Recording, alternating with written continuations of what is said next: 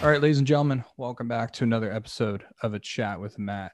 Today, I am joined by someone who I'm actually very excited to talk to, CMA Ontario nominated artist, David Boyd James. What's going on, brother? What's going on, dude? Thank you so much for having me. I appreciate it. Well, of course. Thank you for coming on. We got the incense going, relax. We got chill vibes on this Friday when we're recording this Friday morning. So how's it hanging, man? Like what have you been up to for the past bit? Things are good, man. Just doing lots of writing and working on music. Just kind of hanging out, trying to do all the proper things to stay safe and do my part during this pandemic. And we were doing a lot of rehearsals up until the recent lockdown. So definitely missing the band and excited to get back in the studio as soon as possible. Yeah, I saw that the CMA Ontario event just got pushed from it was like end of May until about beginning of September, something like that is what I saw. Yeah, and you know what? My hat's off to them for even putting everything together to pull it off in May. And just moving it to September now. So I'm excited to see my friends. I'm excited to be there.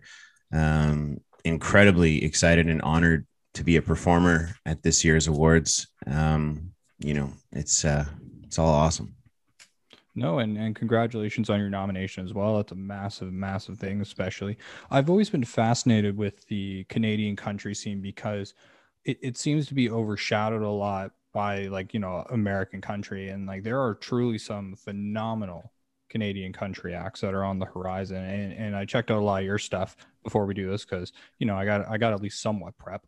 But it's truly great to see what y'all are doing, and I'm very curious to see where this next wave is going to go, especially with the pandemic, because something that I've talked about a lot on this podcast is that this is the time where people are being creative and working on new material, and and country music is so driven by personal experience. Like what's some of the stuff you've been focusing on writing wise that you've kind of been pulling inspiration from during this time?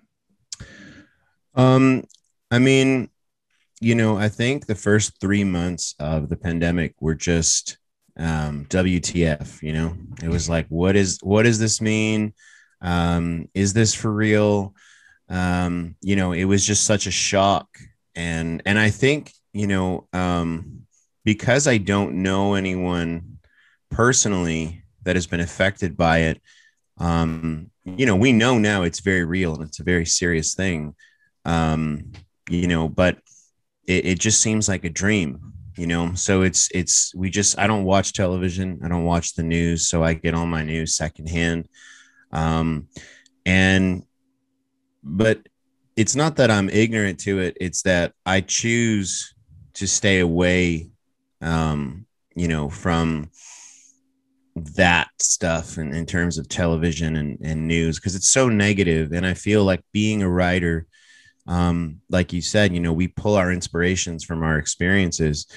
And I'm scared to watch the news, because it's just so negative, and I don't want that to come out in my music. So I try to pull a lot of my inspirations from personal situations, personal stories, personal experiences, or on a more interesting note, I try to pull my inspirations from things that may not have even happened yet, but I want them to happen.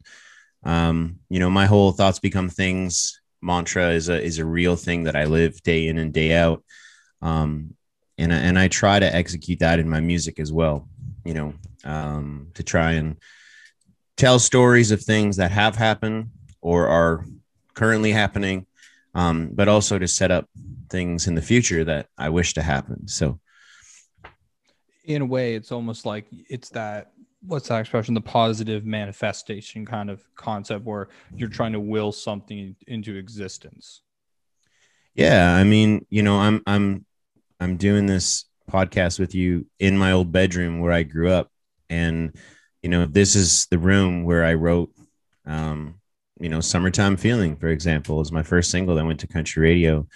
Completely different from the vibe of my new record that's coming out now. But I mean, that happens with artists. We grow, we change.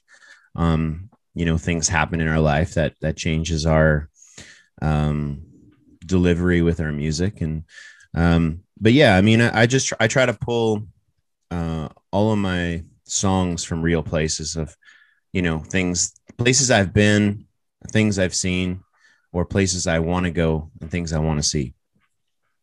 No, and I think that's a wonderful thing to do, be able to throw yourself into that creative aspect. And that's something I've always admired about country music writers, because like for my music myself, I dig into that very deep, more of a dark personal place.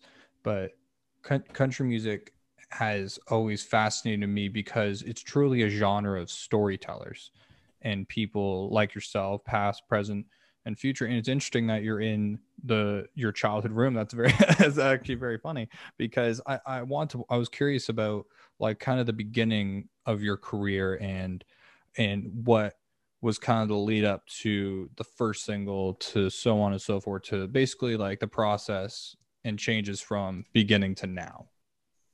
I mean, my story starts back when I was like 12 years old, 13 years old, just loving music and not really understanding that, a career was manifesting.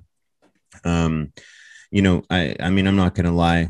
I did a talent show when I was in grade 6, and I sang Ice Ice Baby by Vanilla Ice, and the girls went crazy, and I just thought, oh, I like this. I like this attention. I like this.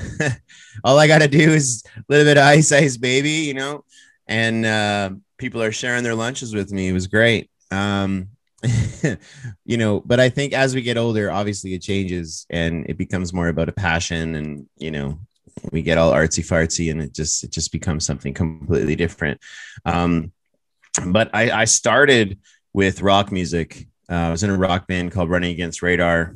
I did the whole circuit in Toronto: Reverb, Cathedral, Opera House, Mod Club, the Big Bop. We played them all. And the band we won a contest called Emergenza, which is still a thing today. And we won the Canadian title, and we went over to Europe and we opened for the Darkness and Bloodhound Gang in Rottenburg, Germany. And the guys decided to party, and were hung over the night before our show, and that really discouraged me.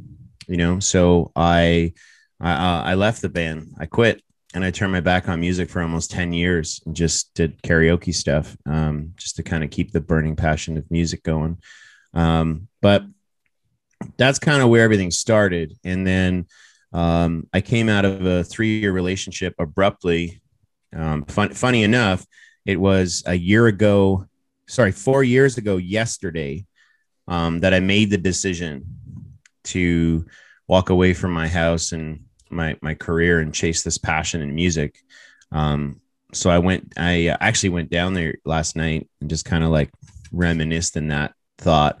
But I just started writing music, it just started coming. I just started pulling, it was like dusting off the old bike seat and taking it for a rip, and I forgot your question, but No, you're answering it beautifully, because it's interesting that I asked you kind of a retrospective question, and you're back in your old childhood room, you're going back to old places and reminiscing, and that's truly a remarkable thing. Thank you. What made you go towards country specifically? Because you go from Ice Ice Baby, which, I mean, you could still bring that back. That'd be a fun cover to do on stage one day. Country Ice Ice Baby, to a rock band where you're going Europe internationally, take away music for 10 years, stepping away, going through life as you are, and then restarting and going into country. What was it for country that made it click? Was it something from your childhood, or was it something that you just always had an interest in? Country music has always been cranked in my house. My family's from Newfoundland. My father's from Harbor Grace. My mother's from Belle Island, and we always had the classics playing on a record player. As a matter of fact, so it's always been in my blood. It's always been something I've appreciated, and I think I just needed a dose of my own medicine. And what I mean by that is, I had this idea that how can I form a country band in one of the biggest cities in the world. You know, nobody listens to country music in Toronto. That was the old me in the sense of the way I thought about things. Um, but then when this breakup happened, you know, when you feel in that moment like everything is taken away from you, when in reality it's not, but you feel like it is. You're kind of just sitting there like, now what? You know, you feel like you've hit rock bottom, you've lost it all. When again, you haven't, but you've lost it all, and it's almost like in that moment you become the bravest version of you. You know, you're like, well, hell, I mean, I can't, I can't screw up. You know, nothing can go wrong now. So I'm just going to do whatever I want to do. And that was, you know, create a country band. And so I started going out, and I think this is one of the biggest things that people don't understand or they forget. The most important thing for you to get what you want is to surround yourself with it. You know, for example, if you really want a house, then go to an open house and see what it's like to be inside a house, you know, that you want to buy.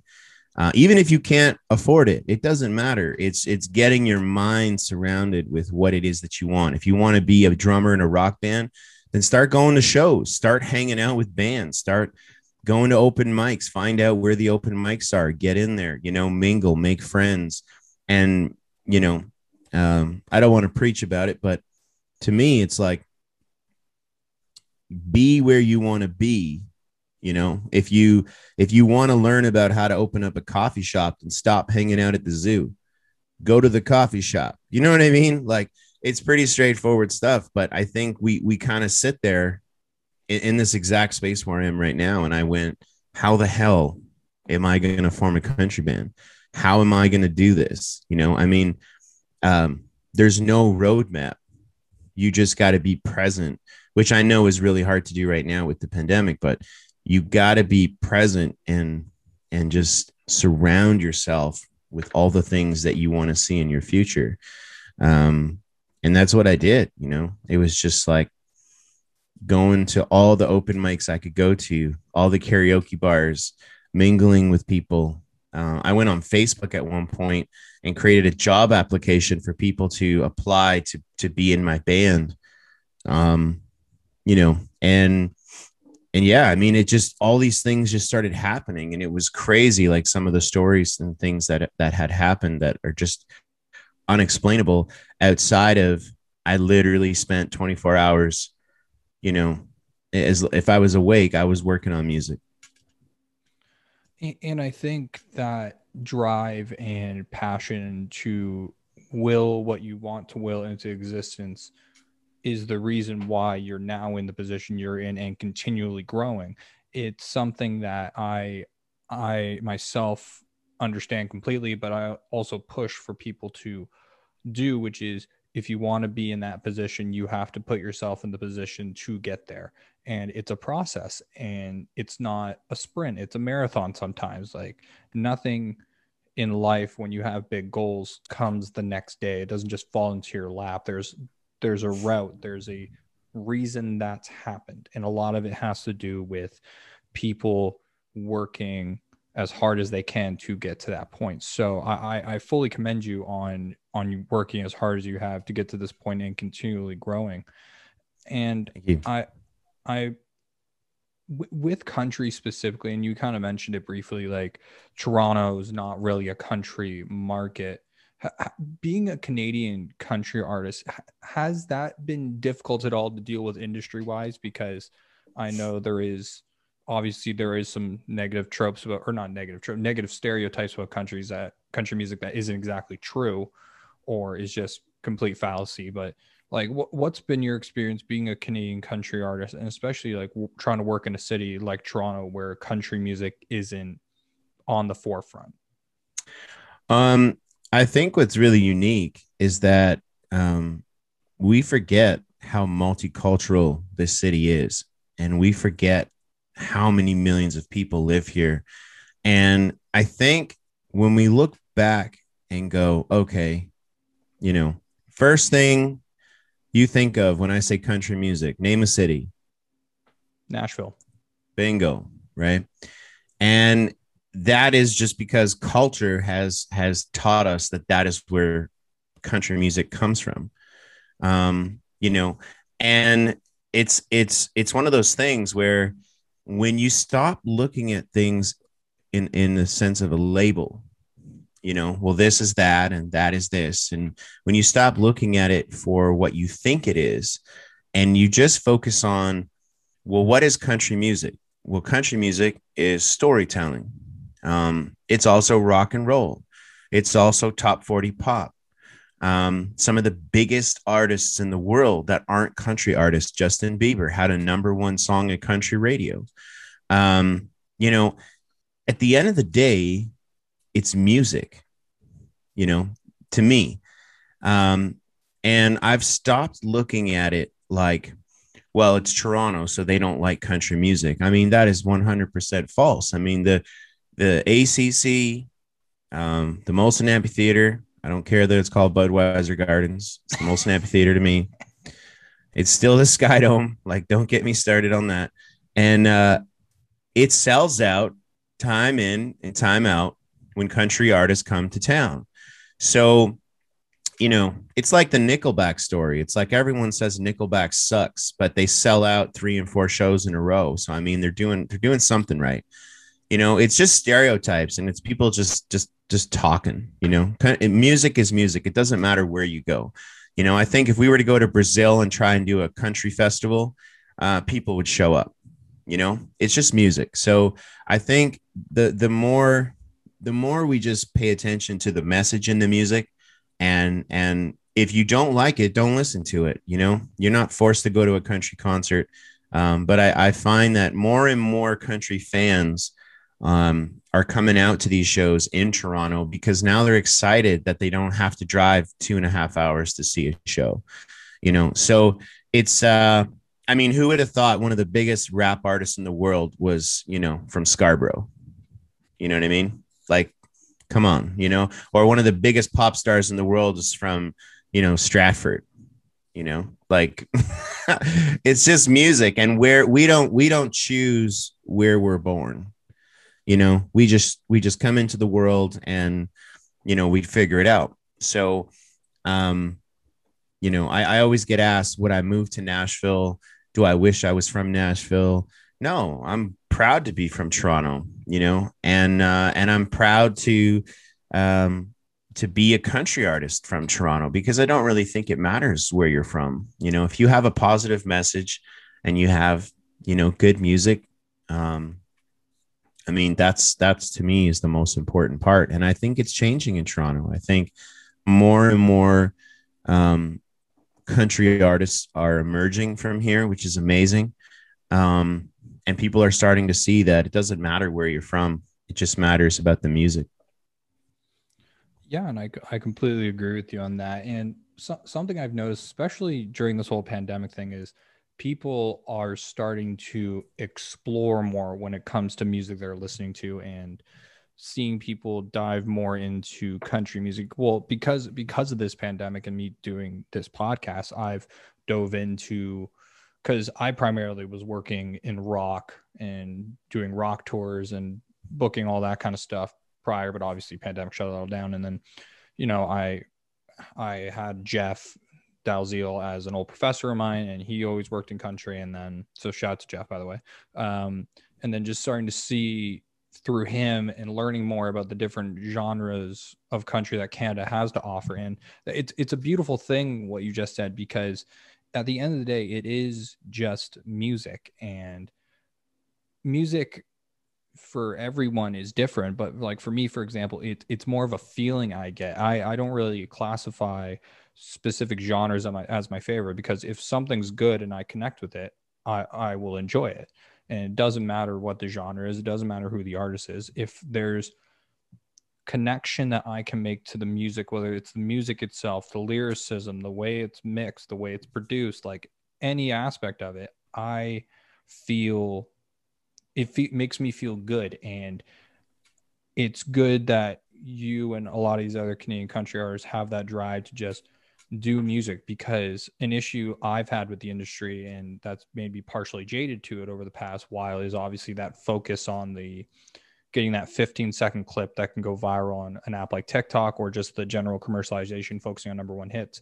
So when you're just putting such a simple kind of approach to music as it's just music, it's just we're expressing ourselves, we're telling stories, that's it's simple, but it's also complex at the same time. And I think people really should appreciate that in terms of the country genre.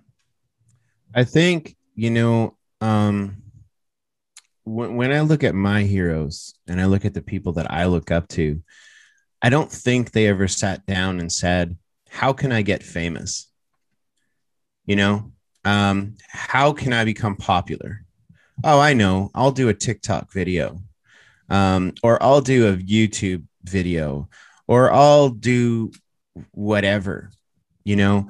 Um, I mean, this is totally off topic, and I might get some flack for this, but I remember when I used to do karaoke contests, and people would show up in costume to perform, and I used to think to myself, like, what the hell are they doing? You know, like showing up full Elvis costume, in a karaoke contest, and like there's nothing wrong with that. Have fun, be yourself, or be Elvis, whatever, do your thing. But as an artist, I mean, it doesn't matter what you wear. It doesn't matter, it doesn't matter. What matters is what comes out of your mouth, you know? Um, and I started to realize that the people that just weren't, let's just say they weren't prepared. They clearly don't practice. They clearly don't take it seriously. There was a reason why they were dressed up. They were relying on the shock factor of how they looked as opposed to how they sounded. And I think the reason I bring that up is it's the same thing with TikTok. I'm a little bit older. I'm 36 years old. And I just don't have time for that shit. It's like, I don't. It's, to me, it's just stupid. It's like, okay, cool, you're popular now, and then they move on to something else. And I realize that what that emotionally can do to someone to be insanely popular and then be nothing, in the sense of popular culture.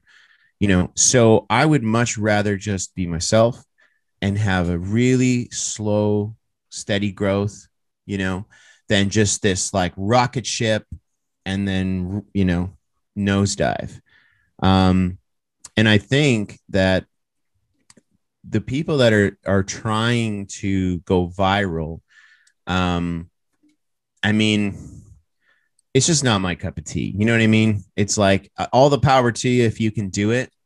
But back in the day, the one hit wonders, the flash in the pan, that's a real thing. And I think, for me in country music, the message needs to be real. It needs to be pure. And it's not about sitting in a room with a bunch of your friends with GoPros saying, what can we do that will cause some attention? Because it's not going to stick, And like I said, my heroes, I don't think ever sat in a room and said, how can we become famous? They were just who they were, and they did what they did best. And, and they left their mark.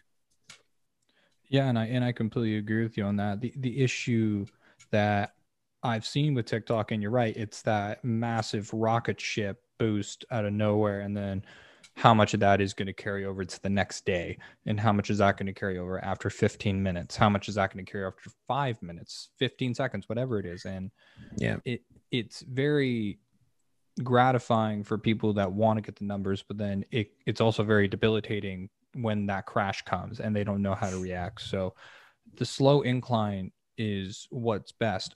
And with country music, and even with a lot of the people that are having those long, steady inclines in the industry and are continuing to grow and have a long-term career, the biggest commonality is authenticity in what they do. Audiences connect with authenticity. the issue with some of the industry I've seen is people forget that people are a lot smarter in how they perceive things than they realize. And so instead of focusing on telling a story or just being authentic and just being themselves, they're trying to get that general commercialized boost to get them a top TikTok sound or song or whatever it is. And then people forget it's about the personal connection you can make through your music. It's about the story you can tell that someone can connect to, share it with their friends, and then bond over that. And then it translates into buying albums, buying concert tickets, buying merch, whatever it is. And with the biggest thing, and there's a lot of young artists that watch and listen to this podcast. And something I've talked about in many episodes, especially recently for some reason, has come up a lot. It's the being authentically you and doing what you want to do is so important, because when people, especially when you look at it from a live aspect, because audiences can see whether an artist is there because they want to be there and have a good show versus an artist that wants to be there because they're getting a paycheck. Well, I'll tell you something, and I don't know if you're a fan of this band. And to all the Dave Matthews fans out there that are going to get angry at me, I truly don't. I truly don't care. I That's one of my silly friends called me up, and she was like, "I got tickets to see Matt Good tomorrow night at the Molson Amphitheater," and I mean, I was excited. I was like, "Yes, that's high school." Like wow, that's amazing. And this was a couple years ago, and we showed up to Will Call, and everyone had these Dave Matthews shirts on. And I thought, what the hell? This isn't Matt Good. And sure enough, my silly friend bought very good tickets to Dave Matthews concert, thinking it was Matt Good. Anyway, we're standing there. We're waiting for him to come out. No opener, no opening band. And I was like, that's kind of weird. He literally walks out on the stage and he says, just like this, he goes, "Hey, I'm Matt. I'm Dave Matthews. Thanks for coming out. Enjoy the show." And then he just starts to sing, and we're just like, "What?" There was like 20,000 people there. It was sold out, and I wasn't doing music yet. This was during my off. I stepped away from music, and it was just like, man, I would kill. Not literally. I would kill to be up there.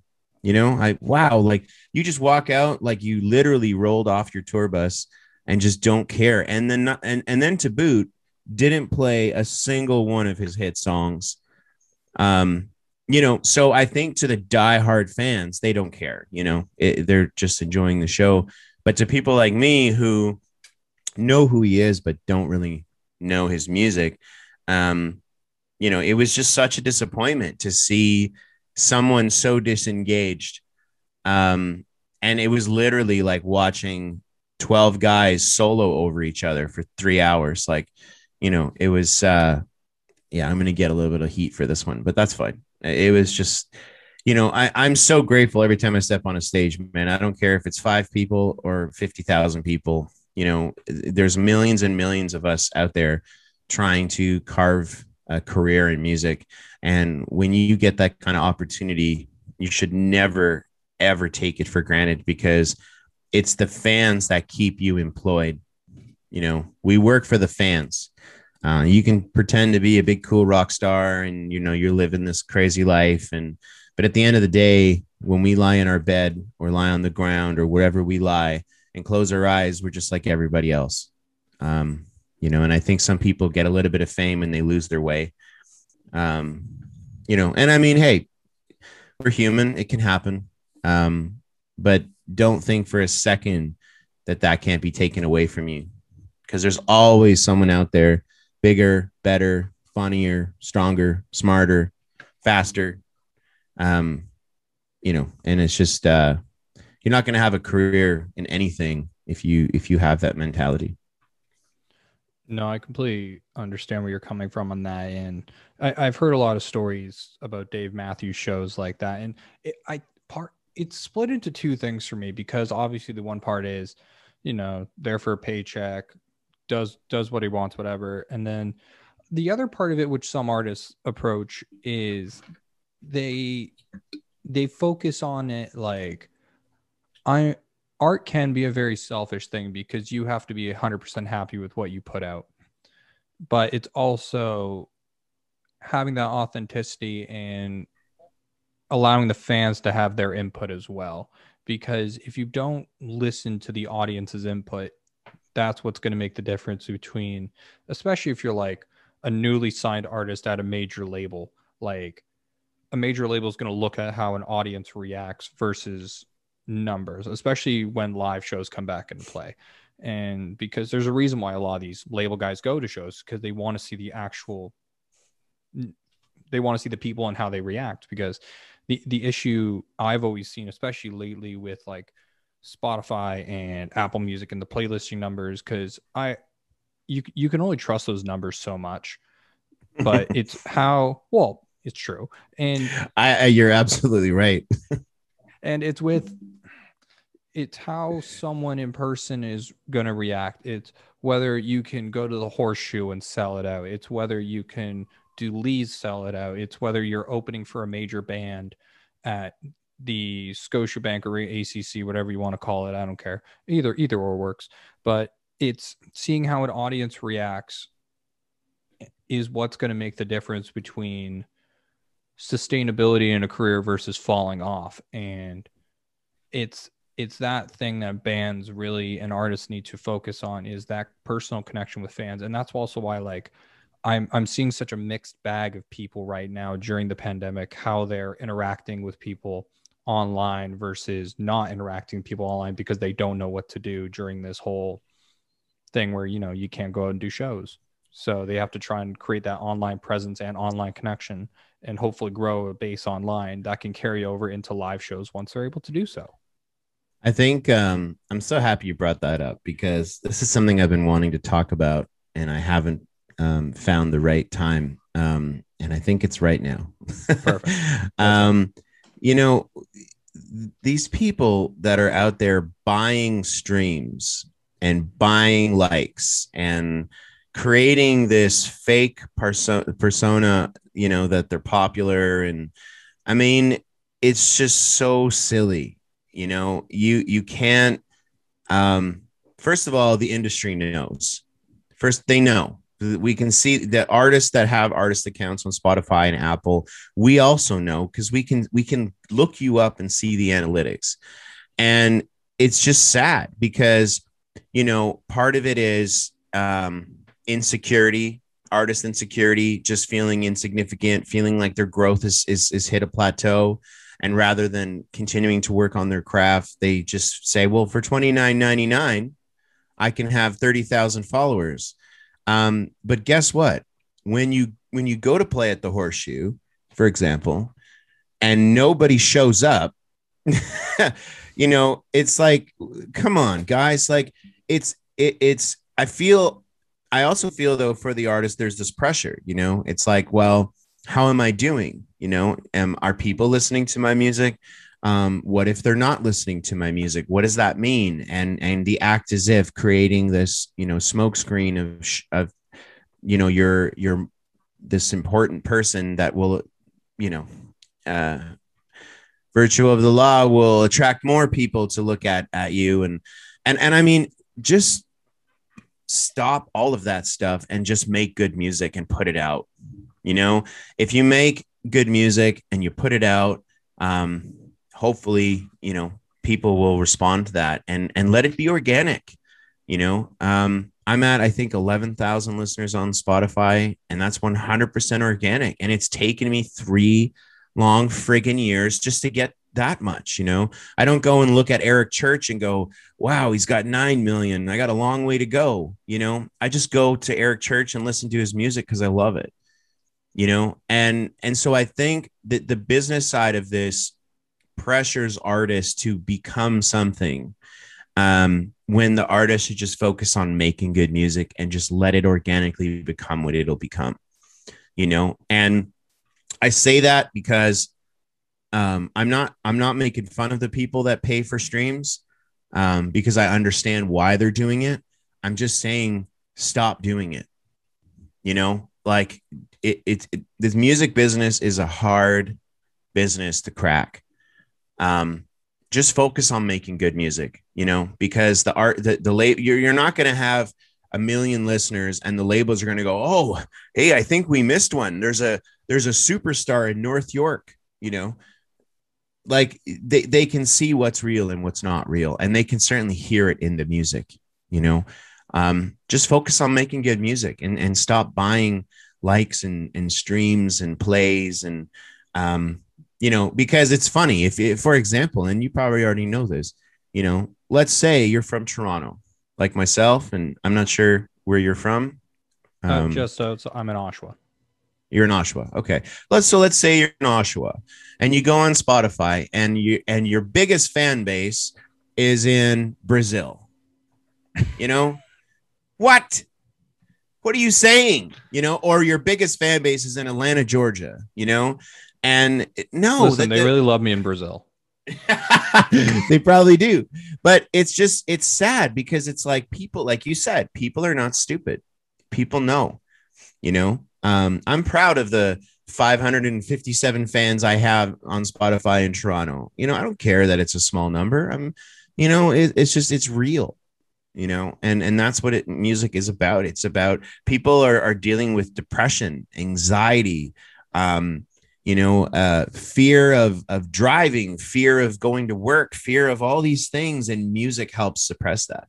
You know, music helps us get through the hardest of times. And so it shouldn't matter how many fans you have. um you know, just be grateful for the ones that you do have, and stop buying stuff. It's a bunch of nonsense, you know. Just put out good music. The industry is such a fine line because when you are a developing artist, and me having worked with developing artists and an artist that later got picked up by Universal, it's such a fine line between having that authenticity and doing what you do, but also being smart in the moves you make to promote it to an organic audience. And it's such a mixed bag because yes, number one, it is the song. The song has to be there. If the song isn't there, you got nothing to work off of. And then once you have that foundation, it's about doing the right things, booking the right meetings, getting the right radio play, trying to get on playlists and all that kind of stuff. But honestly, for me, and like right now, as some of the listeners of the podcast may know, or people from TikTok, I've been blowing up on TikTok for the past couple months because I'm literally Awesome. doing the stupidest content I could possibly think of. But it's basically the approach I'm taking is I'm just making jokes based on what I see. I'm literally doing, I follow the KISS method, which is something I talk about, the keep it simple, stupid method. Mm-hmm. And my life is significantly less stressed because of this. And even though like right now, TikTok has become my biggest platform in a matter of 2 months, I don't care that much because at the end of the day, it's just a number. Mm-hmm. I'm literally just doing it because I enjoy having a creative outlet. And it's cool that people are connecting with what I am doing on that platform and wanting to check me out more. But at the end of the day, I'm just having fun with it. And same with this podcast. Like, I don't have the biggest podcast numbers. I found out last year I was in the charts a bunch, but to be honest, that doesn't really make a difference in what I do because I just want to do this. And that's the positive thing that I've taken out of this pandemic is life is too short to not do what you want to do. And so that's why like I always loved interviewing and chatting with people and hanging out and shooting the shit and all that. And that's why when the pandemic started, this podcast kind of fell into my lap because it's like, oh, now I have time to actually do this. And then TikTok came along and I kind of went over there. I'm like, okay, how much effort do I need to put in just to enjoy it? 5 minutes a day? Cool. And then now I'm surrounding my life with decisions that I'm happy to be making and choices that I'm happy to be making and just enjoying myself and not worrying about numbers, not worrying about anything. I'm just having a good time. And I think that's an approach that artists really need to, especially at the early stage. Like, yes, it's very important to focus on good marketing, good strategy, and all that stuff. But you just need to have fun. You need to enjoy the journey because if you're not enjoying what you're doing, then why are you doing it?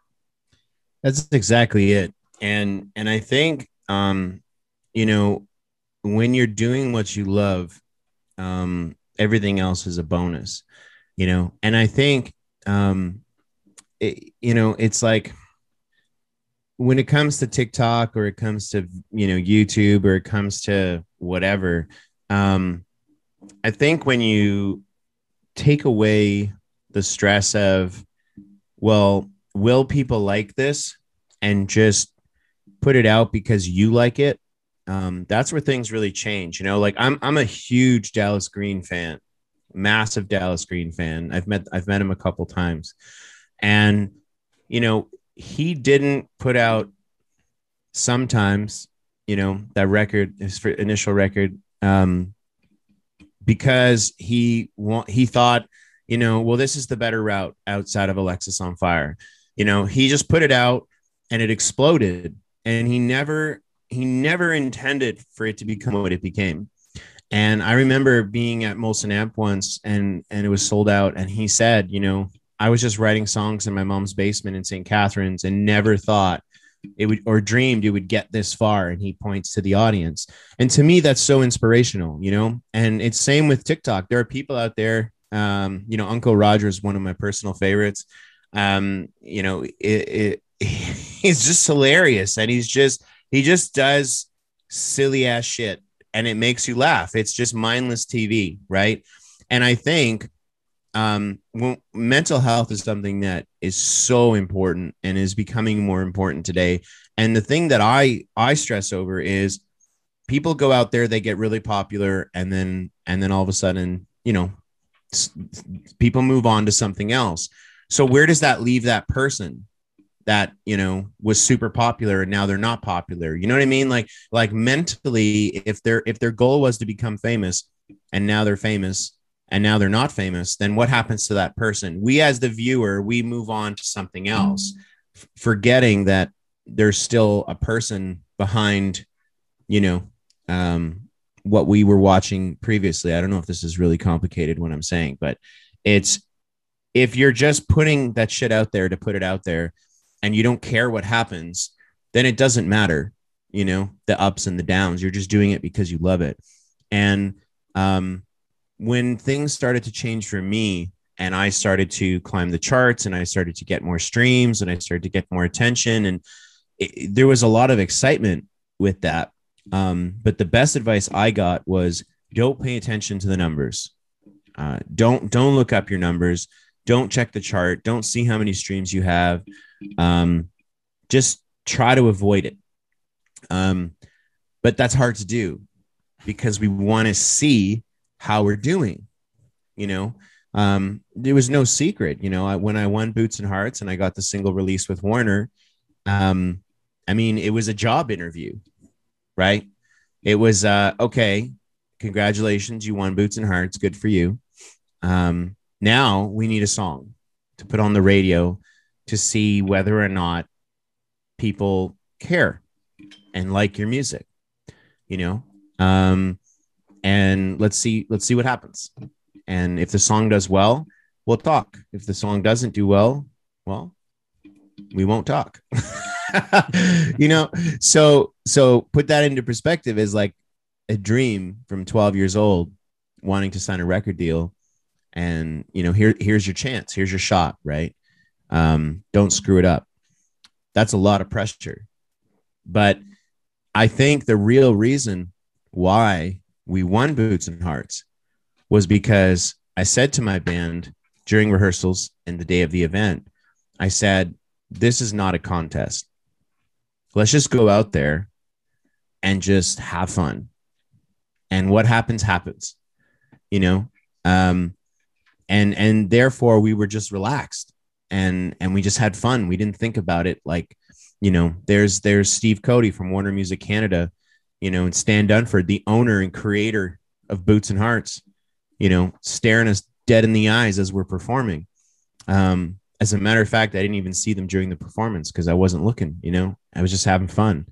And so, like you said, when you can put out funny, mindless shit on TikTok and just be yourself, people respond to that because it's fun and it helps us get away from the mundane Monday to Friday bullshit that we're all dealing with, Um, and I think that's the key, is not to sit down and go, how can I be funny? How can I, blah, blah, blah, blah, blah. We all have a friend in our circle who's just an idiot.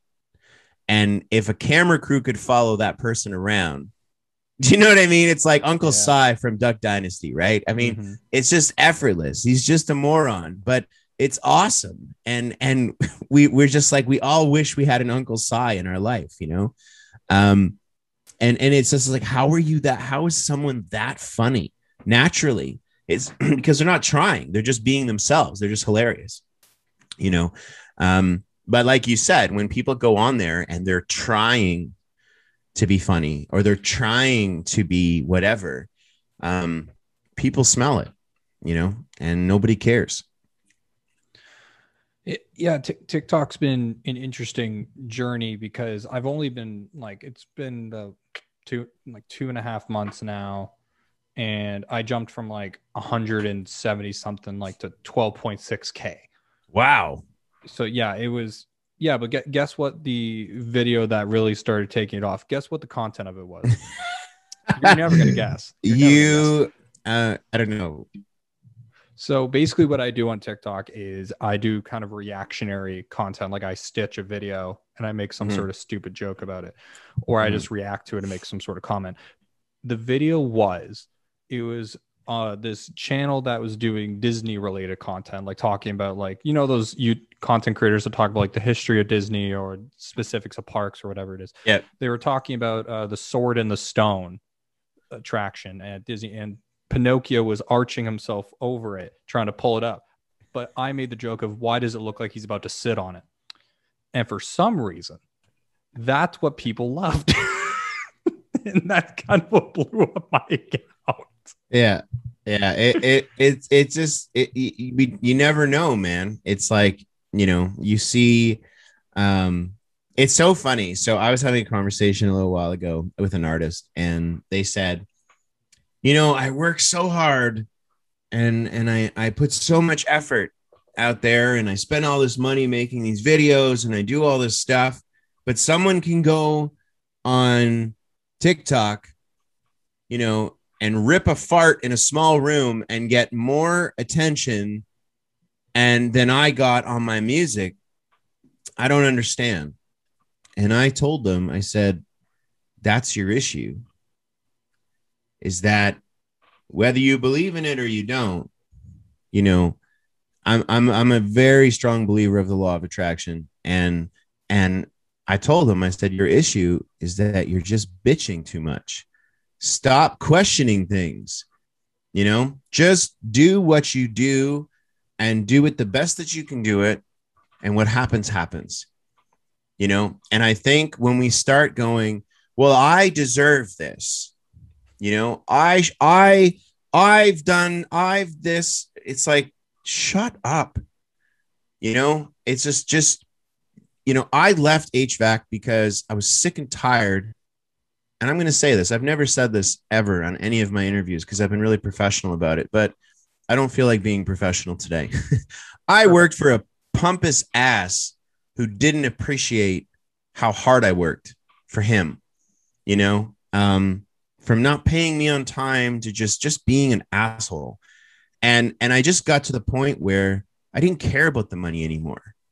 I hated how I was treated. I hated walking into that office every day.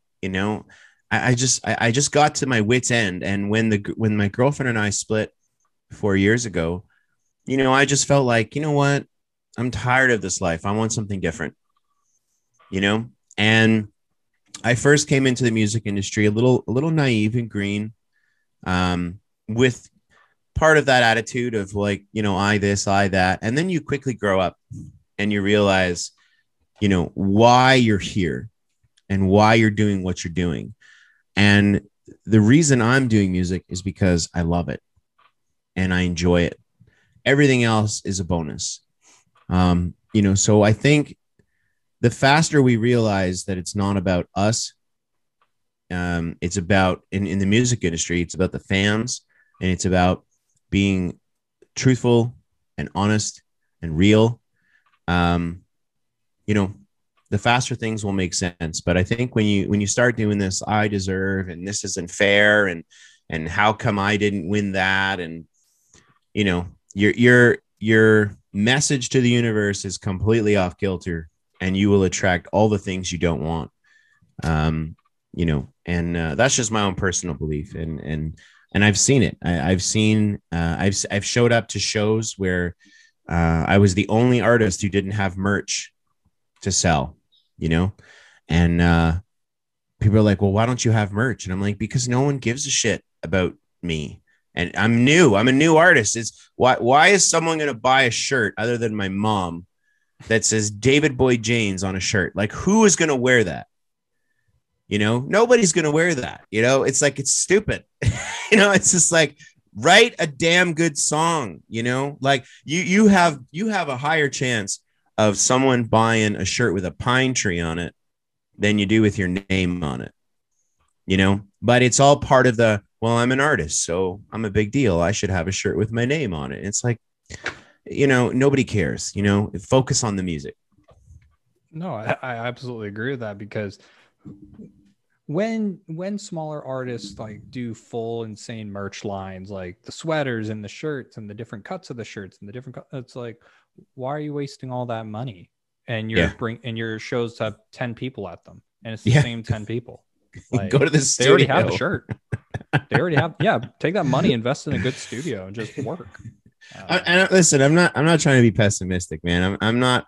I mean, you know, I remember a couple of years ago, I was hanging out with someone, and they were like, I wonder what color my tour bus will be. And I'm like, you know, like, it's cool to dream. It's cool to dream. And that person's not even doing music anymore, right? So it's like, it's cool to dream. It's cool to have all these, you know, whatever ideas. You know, my first EP, Thoughts Become Things, I recorded that in Nashville at Blackbird Studios. I spent 80 grand to do an EP because I was excited. You know, I was excited that I was no longer with my ex. I broke free from that. I was excited that I was in Nashville cutting a record, and, you know, we do stupid shit when we get excited. And looking back on that now, I think, wow, I wasted so much money in theory, but it was a good experience. I don't regret it, you know, but I think when you become an artist, it's like, okay, I'm an artist now. So what does that mean? You know, and well, they have shirts, so I should have shirts. And that person's wearing a cowboy hat, so I should wear a cowboy hat. And, you know, I mean, it's hard, right? It's like, and I'm not making fun of people. I'm just saying that it's like, forget about all of that stuff and focus on the music. And I'll tell you something. The first time I went to Nashville, I went down on Broadway, and I saw these people singing and performing, and I thought, holy shit, I suck compared to these people. Like, I'm terrible. Like, I don't even want to, like, my buddy was there, Dean James, and he's like, hey man, come on up and sing a song. And I was like, you know, and it was just like, it was a reality check, because it's like, those people down there have literally given up everything in their life to be there, you know, and it's real, you know. And there's also a lot of people down there playing house, just pretending that they're superstars, and, you know, they're the ones with the shirts with their names on it, you know. You know, so I mean, there's no real right way, you know. It's just be yourself, put out good music. And I'm not saying my music's good, right? I'm just saying put out good music, and I'm just doing the best that I can do. And I work hard every single day at it, and I still don't have a shirt with my name on it. So, you know, it's I think it's a hard thing to park the excitement and just focus on the craft. It's a very hard thing to do, because naturally, as people, we're just excited. And hey, if you got a full line of merch and whatever, good for you. You know, I'm not making fun of you. I'm not poking fun of you. I'm just saying that it's heartbreaking when an artist puts all their money into something and it just sits there on a table. That's the part that hurts the most, I think. It's like, um, or I have a fan come up to me and say, hey, thoughts become things, man. I quit my job. I left my girlfriend, um, just like you did, except she left me. And here, check out my single. And I listened to it, and I'm just like, you know, it's like, and again, I'm not, who am I to judge a song?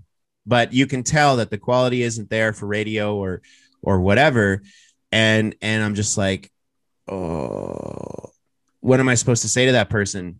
You know, Ask them right? what color the tour bus is going to be. Yeah, but you know what I'm saying? And I'm not, listen, I'm not trying to be an asshole. I'm just saying that it's, you know, I won't say the name of the countdown because I don't want to disrespect anybody. But there was this countdown thing for indie radio that I was a part of at one point, right at the beginning. And everyone got to be number one eventually. It was like we're all just taking turns. And I said to the guy once, a really nice guy, I said, man, I think you got to change your formula. And he's like, why? And I said, because this isn't real life. When these songs that go number one on your channel, those artists believe in their hearts that they are number one. They believe that they are the top song and blah, blah, blah. And when they go out to real radio, no offense, but when they go out to the real commercial radio, they're going to get stomped on and their dreams are going to be crushed. And that's really shitty. You don't just go on the chart and become number one. I mean, there's a huge gap between releasing a song and it being number one on the Billboard, and I think that's the part of the industry that really I struggle with is people blowing smoke up people's ass and telling them, oh, you're going to be a superstar, or this is going to happen, or that's going to happen. And then the people go home and believe it, and it's really sad. And then they do things like get conned into spending 10 grand on merch that they're never going to sell. Right.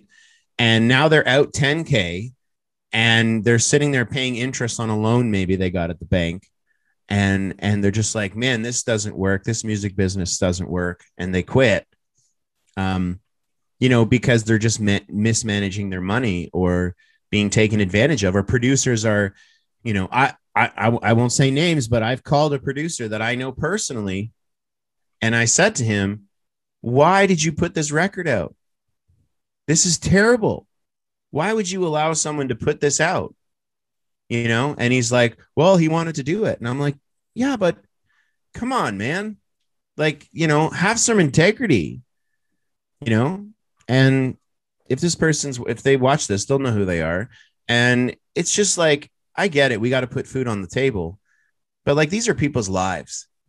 Don't be afraid to say to someone, hey man, this song maybe isn't for you. When I ask people's opinion, I appreciate the compliments, but I would much prefer you call me up and say, hey man, you sound like a bag of shit on this one. You should probably redo that.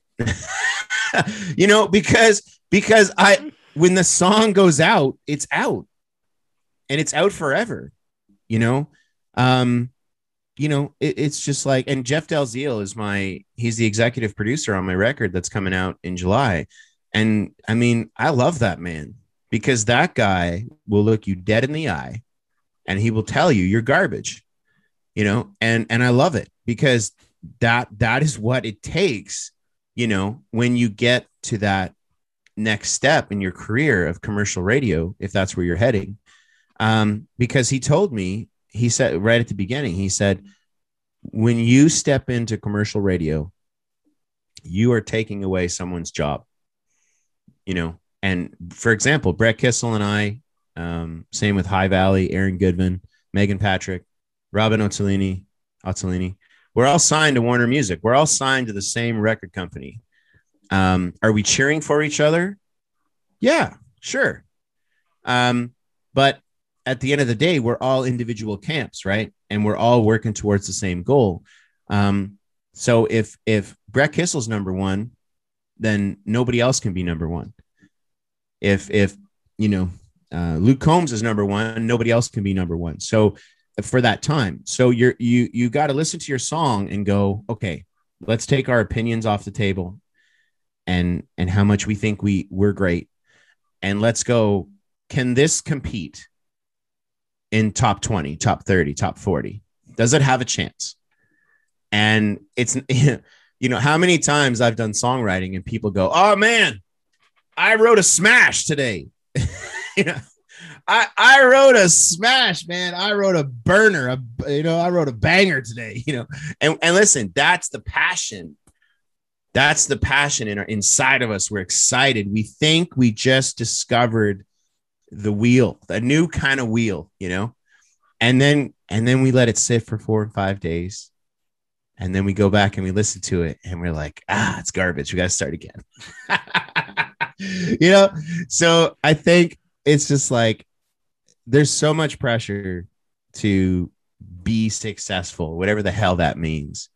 And I'm going to switch gears for a second and tell you a really short story. This guy called me 3 weeks ago. His name's Jordan. And he is with the Canadian Army. He's in the Canadian Forces. And he said, on April the 21st, I'm being deployed to Kuwait. And for 10 months. And he said, we're allowed to take some personal belongings with us. And he said, I'm a big fan of yours. And he said, I would love if you could autograph a photo and send it to me so I can take it with me overseas. Now, for me, I was like, what? Why would you want a picture of me? Like, it just blew my mind. Like, I was so grateful and like in shock of like it was just, I couldn't believe it, and I downloaded all your songs so I can listen to them while I'm over there. And I'm just like, what the hell? And so long story short, I made arrangements to get him what he asked. And 3 days into his deployment, he messaged me and he said, hey, Dave, he said, we're about to go, or 2 days, 2 or 3 days, we're about to go on a 96-hour foot tour into a village that is unwelcoming. So I will message you when we get back to let you know I'm safe. And I said, I appreciate that. Now, a couple of days ago, I got unfortunate news. His girlfriend reached out to me, who I don't know, on Instagram, and said that he had been involved in a crash where the vehicle had flipped several times. He was in serious condition. They were airlifting him to Germany. And then he was being airlifted to St. Mike's Hospital here in Toronto, where he's actually having surgery this morning on his leg. And he may never walk again. Now, I saw this guy a couple of weeks ago. And, why am I bringing up this story? Because that's a part of life that a lot of us may never see. It's a part of reality that we may never witness, but it's still real. And so while we're all sitting here in our comfy houses, trying to figure out, how we're going to design our merch and do all this other stuff, there are people that are literally on the other side of the world fighting for our freedom. And I think as I get older, I guess things change and my perception on things change, and I start to realize what's truly important, and that is our happiness and our safety. And I hope he's okay, and I hope I'm waiting for updates. And I don't know this guy, like this is a fan that randomly messaged me, like, don't know him, but that's the power of music. That to me is so much more important than t-shirts and streams and popularity and all that other nonsense. It's like, that to me is something I will never, ever, ever forget, and so I think the reason I brought that up is because those are the types of things that really ground me and make me realize, all this commercial stuff, we're planning a docu-series right now, and all this stuff I'm doing for this new record. And, it's all part of the business side of it. But the most important thing is to stay humble, be kind, be grateful, and be real. Because there's a guy out there who was going to the other side of the world. And when he was packing his bag to bring things to remind him of home, he wanted something that reminded him of me. And I mean, I still can't wrap my head around that. So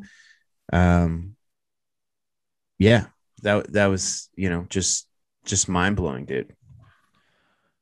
Yeah, that's a very powerful story, and I truly hope, and I send out my prayers, and I hope that everything works out and he ends up healthy and happy and in a stable condition. And I truly hope that his family's well and the rest of the people involved in that incident are well. Also, with music, it's truly much bigger than a lot of us in this industry can realize at times. And with stories like that and seeing how your music can translate into someone having something as simple as a photo of you just to remind them of home, and it gives them comfort and it gives them a feeling of security and safety.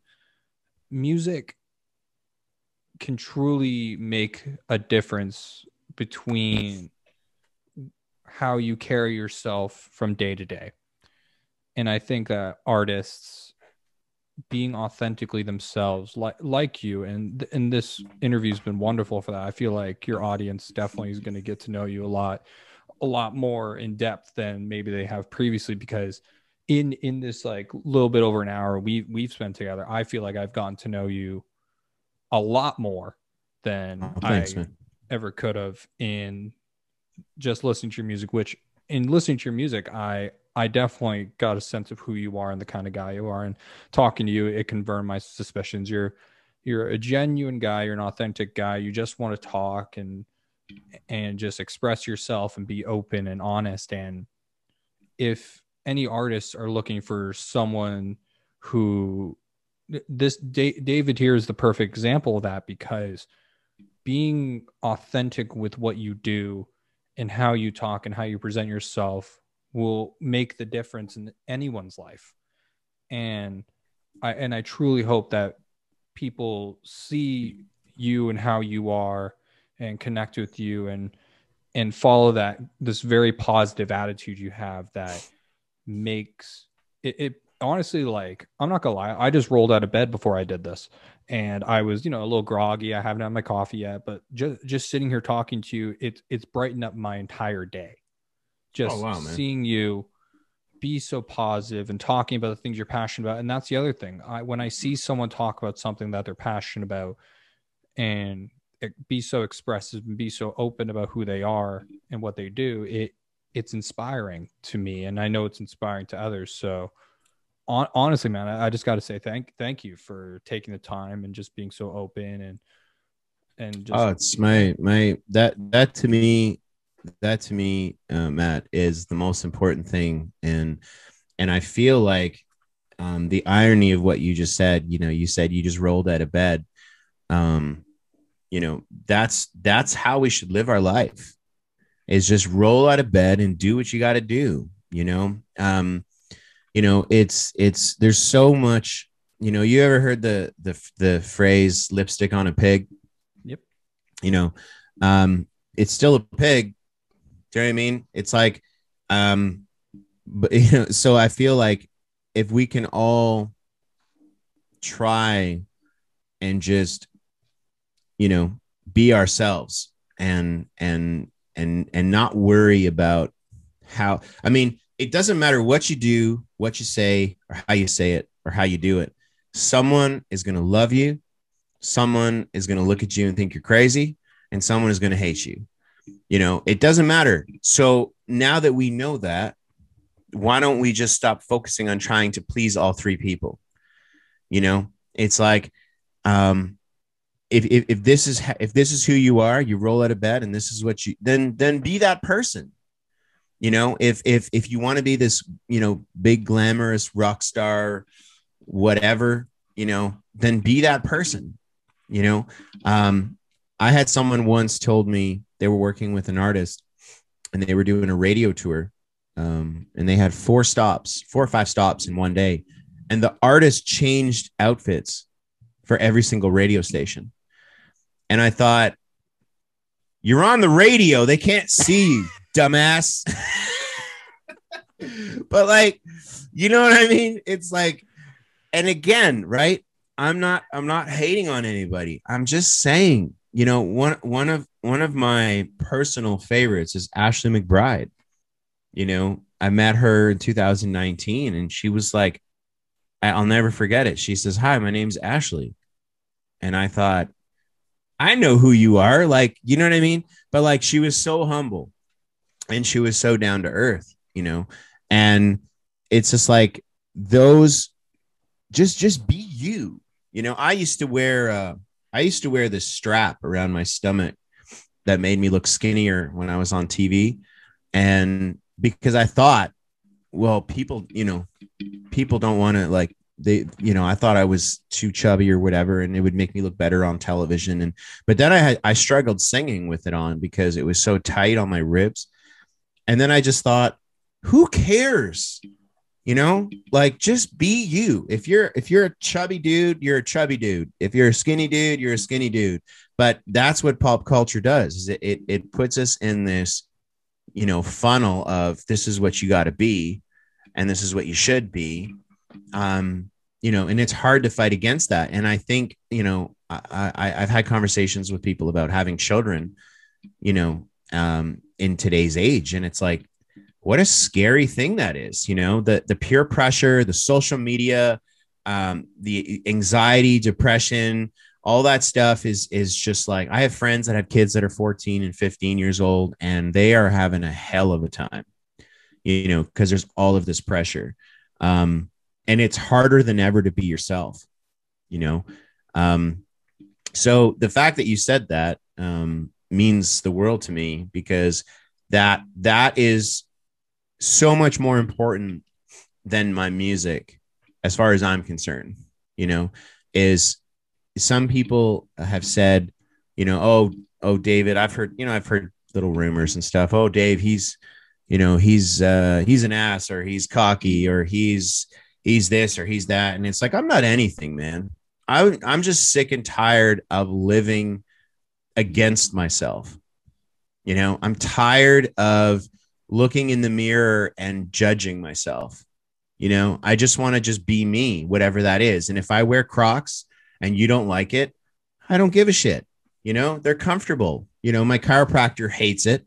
And, you know, so I went out and I bought Crocs that have like the lining inside. Oh, so yeah. They're more they're more comfortable. And no, but all jokes aside, man, you know, it's just like, it's really hard to get past that barrier of, you know, not caring, I guess, what other people think. And it's not to live your life in the way of, you know, well, I just don't care. You know, that's not the message. It's be yourself, find your tribe, and be grateful when you find those people that you can connect to. And that's why Jeff and I are such good friends, because, you know, I met him 3 years ago at the awards. And he's just been an amazing mentor for me, and gave it to me straight. You know, he tells me how he sees it. And I'll tell you this, Jeff does not work for just anybody. He's not a producer that just works because you're willing to pay him. And I love that about him. You know, and it's I'm just really grateful to have people like him in my life, because they help you understand the most important thing is your personal happiness, and that you're obviously doing it in a way that's not harming anybody else. And that's also a big thing that I want to implore an artist and just basically anyone. Like, you need, especially in artist camps, especially when you get to a major label level. I've seen it happen to artists that I've known or I've worked with. Like, there's sometimes a mind shift in that attitude of, well, I'm a major artist now, da da da da.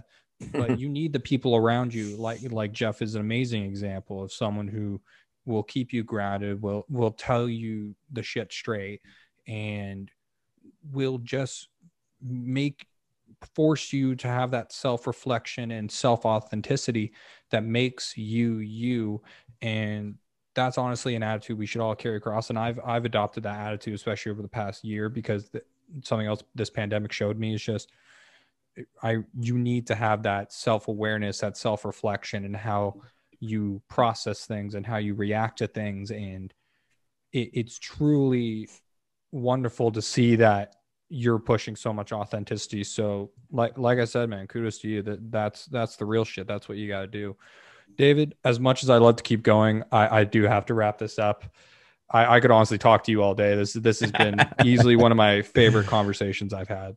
Oh, thanks, brother. I really appreciate it. And one thing I will say before we go is, not just for myself, but thank you for creating this platform for all the people that you talk to. I think it's great, that people get a chance to share their stories and get to know you better and chat. So it's been a lot of fun, and anytime I'd love to come back. Maybe when this new record comes out. It's rock influence, so I'm excited for you to hear it. Oh, I'm very excited to hear. Yeah, we'll sit down. I want to do a sit down in person interview with you, because that's what we originally talked about doing, but then lockdown happened. So Absolutely, I man. definitely want to sit down with you. I'll come up to your place in Muskoka and we'll just sit on the deck. I just bought a boat, so oh, don't say that. We can do it on the boat. Oh, perfect. Do it on the boat. David, this has been honestly been so great, man. Where can people find you and what you got going on?